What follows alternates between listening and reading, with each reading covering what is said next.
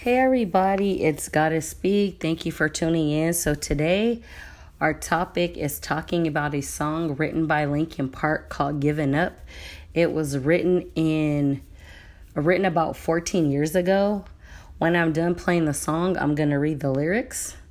Then I'm going to explain how I took the song, and then towards the end, I'm going to play Chester Bennington's last interview and how he speaks about his depression and other things. So take a good listen. I love the song. I swear when I'm really angry, it helps me to calm down.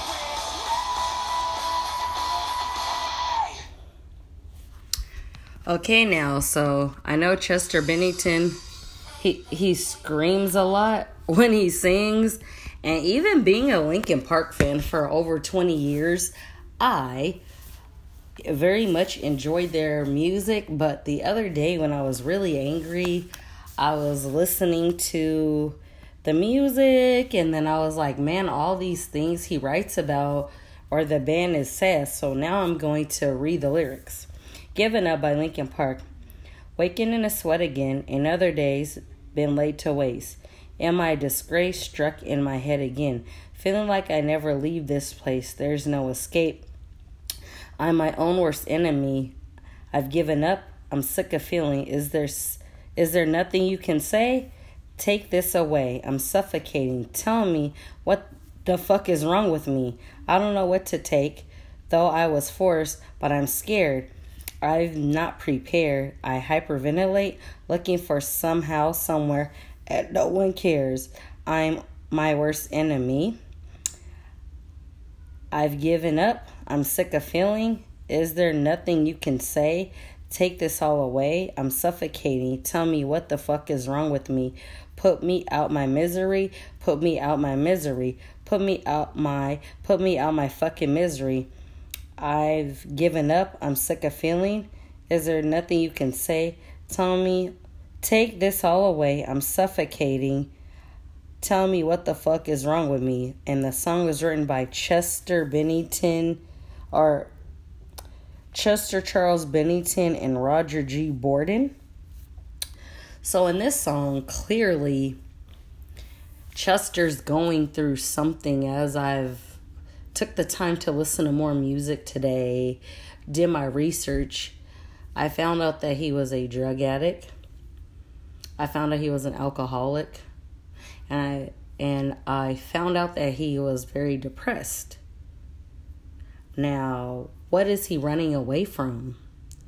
Is there some trauma that happened into his life? Is there something that happened to him to where he doesn't feel like he's the same anymore? What made him feel so depressed? Because usually people that feel depressed, people that are very sad, it's like a sickness. Something happened to them to in their brain to be like, yo, like, what the fuck? Like, I even heard him say, like, if I can't get out the house and do things, like, I feel crazy. This between my ears makes me crazy. And I know for a fact, and I say this every time I go listen to Linkin Park on YouTube, I'm like, this man did not commit suicide. Like I said, if you're feeling suicidal and you need someone to talk to, call the National Suicide Prevention Lifeline. The number is 1-800-273-8255. Now, when he committed suicide on July 20th, 2017, I was at work. And I happened to patrol with another officer. And I was like, looked down, I was like, oh my God, Chester Bennington killed himself. What the heck? I felt a great sadness. And the first thing after that came on my mind is this man did not kill himself. So I remember just feeling sad. I remember telling the other officers, like, yo, like, this man killed himself today. Like, what's going on? I read articles, but something in here told me that shit no. So, like, on the 22nd or the 23rd of July of 2017, I remember just feeling overwhelmed. Like, I have a gift where people come to me in dreams and tell me things. And it's usually famous people, honestly. So it was weird when I met him in my dream. I was obviously my age at the time. We sat at the table of my old high school and he goes, "Hi, goddess. Do you like my music?" I was like, yes, I love Linkin Park. I've been listening to y'all since 1999, man. I love your music. I said, then he goes, well, what about our newer stuff? I said, I honestly don't really like the pop sound of that. I said, I'm used to like, and like the hip hop mix of rock. And then he just kept telling me, like, I wish I would have met you earlier because my wife ain't nothing. Come to find out, doing my research, it is alleged that Mike Sedona, I think that's his name, was having sex with Chester Bennington's wife, and she put this stuff on Twitter like, yeah, I had sex with Mike Sedona. That's not a real friend. He goes, I wish I would have met you first. I'm not happy with my wife. I believe they have like 4 or 5 children. Then he goes, you're right, goddess. I didn't commit suicide. I was very happy, and I've been able to track his last like 72 hours. That man was not depressed.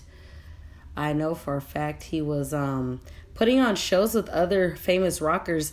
All of our favorite rock songs we like, different people from the band were doing different lineups of songs that they've each written, or other bands, which is pretty cool. Like, most people, I feel like different bands don't really work together.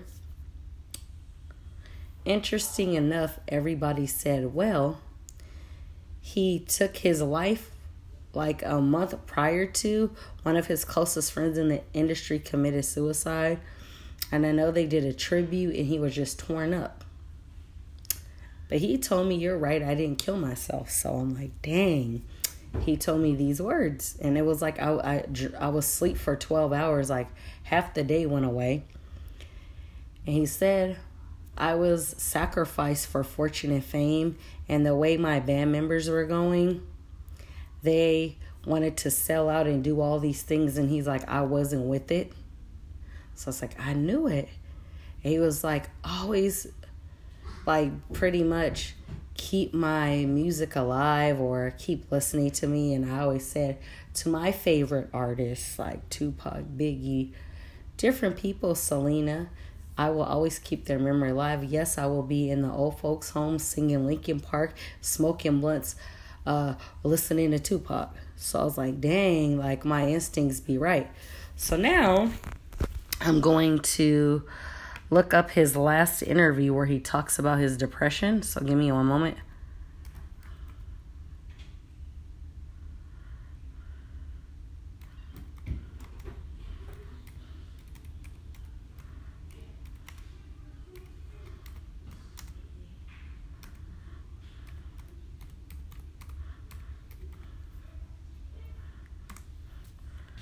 What was I listening to? Oh, no, that's long. I'm going to do the shortcut of this.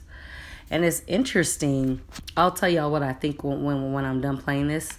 There might be a commercial. I got to a point where it was like, medicating,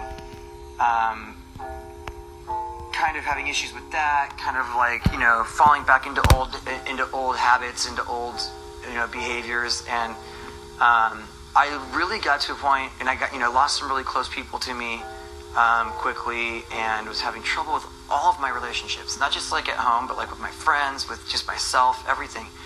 And life got really weird and really hard all at one time. Like, I just want to do anything I want to do, like when I want to do it, and I feel like I can figure it out.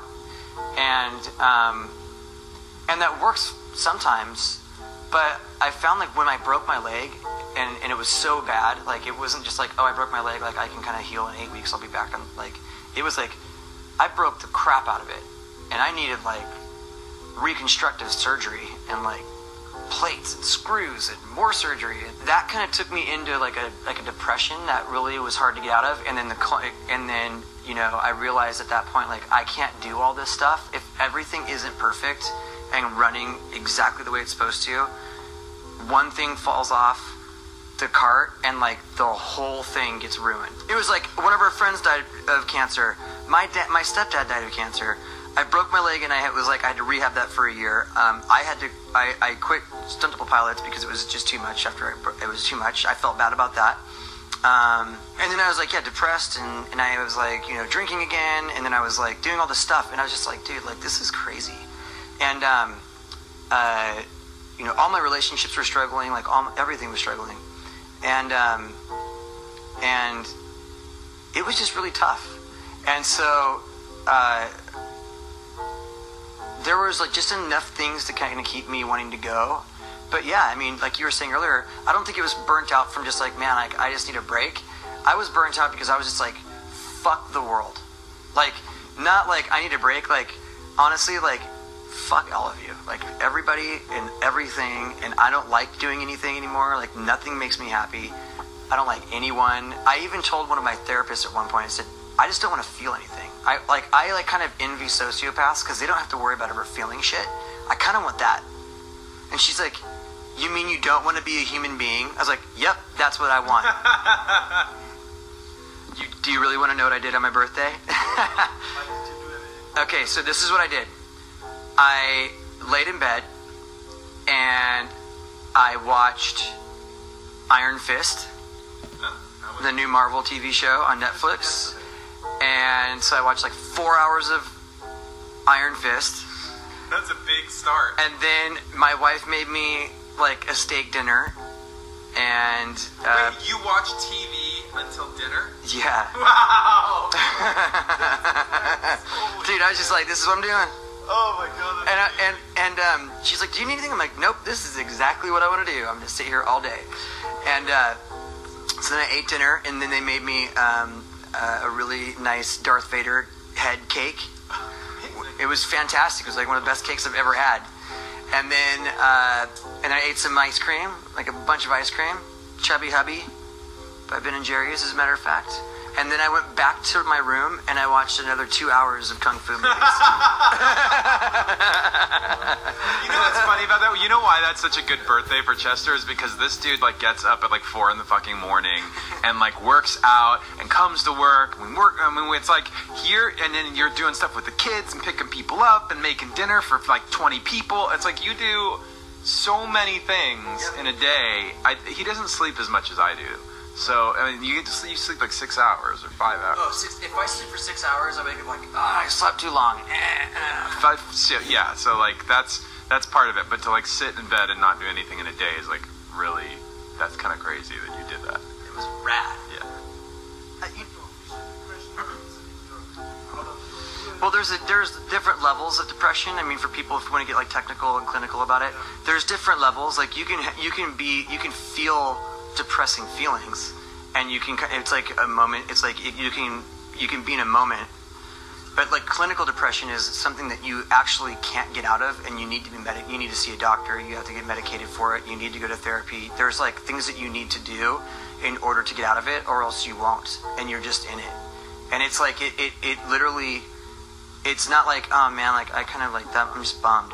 It's like I don't want to do anything, and I don't feel like doing anything, and I don't like anything. Like there's no sunshine, you know. And so it's not like a burned out. It's like a giving. It's like walking over into the corner and going, I'm just gonna lay down here and just die. It's not like, you know, it's not even like I'm going to kill myself. It's just like, I'm just going to go over here and I'm not going to eat anything. I'm not going to drink anything. I'm just going to lay here. I'm not going to talk to anybody. I'm just going to do that until I die. That's what depression's like. And for me, I've always kind of dealt with that my whole life. You know, I've always had these kind of depressive side. And I think that's something I've never liked. But I've also never liked being anything. I don't like being I want to be happy, but when I'm in it, I try to get out of it. I don't like being sad. When I'm in it, I want to get out of it. I've never been comfortable just being.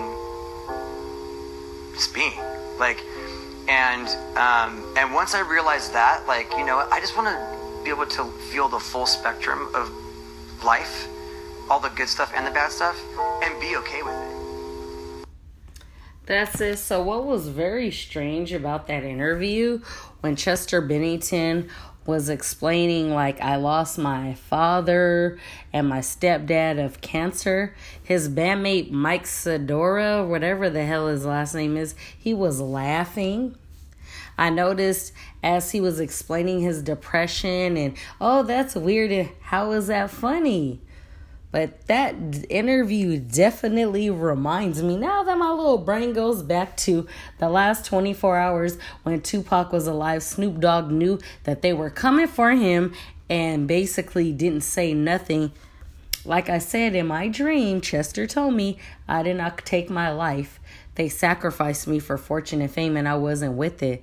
So like the people that allegedly are your friends that love you, don't care about you, and like I said, the lyrics, giving up, he was basically telling everybody, put me out of my effing memory, or put me out of my effing misery, I'm not happy.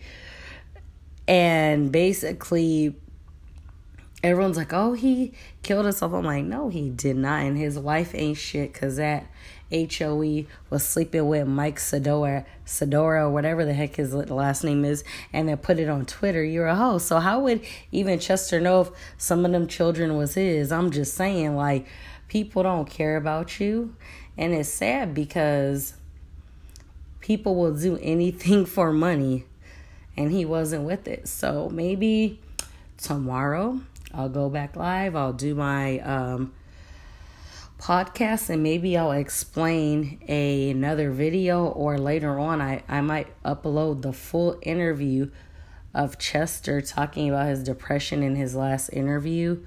There's been so many conspiracy theories, but the spiritual realm don't ever lie to me. So thank you everybody on Tag. Thank you everybody who listens on Anchor. And thank you everybody on Spotify. And thank you, Tango. Have a nice evening.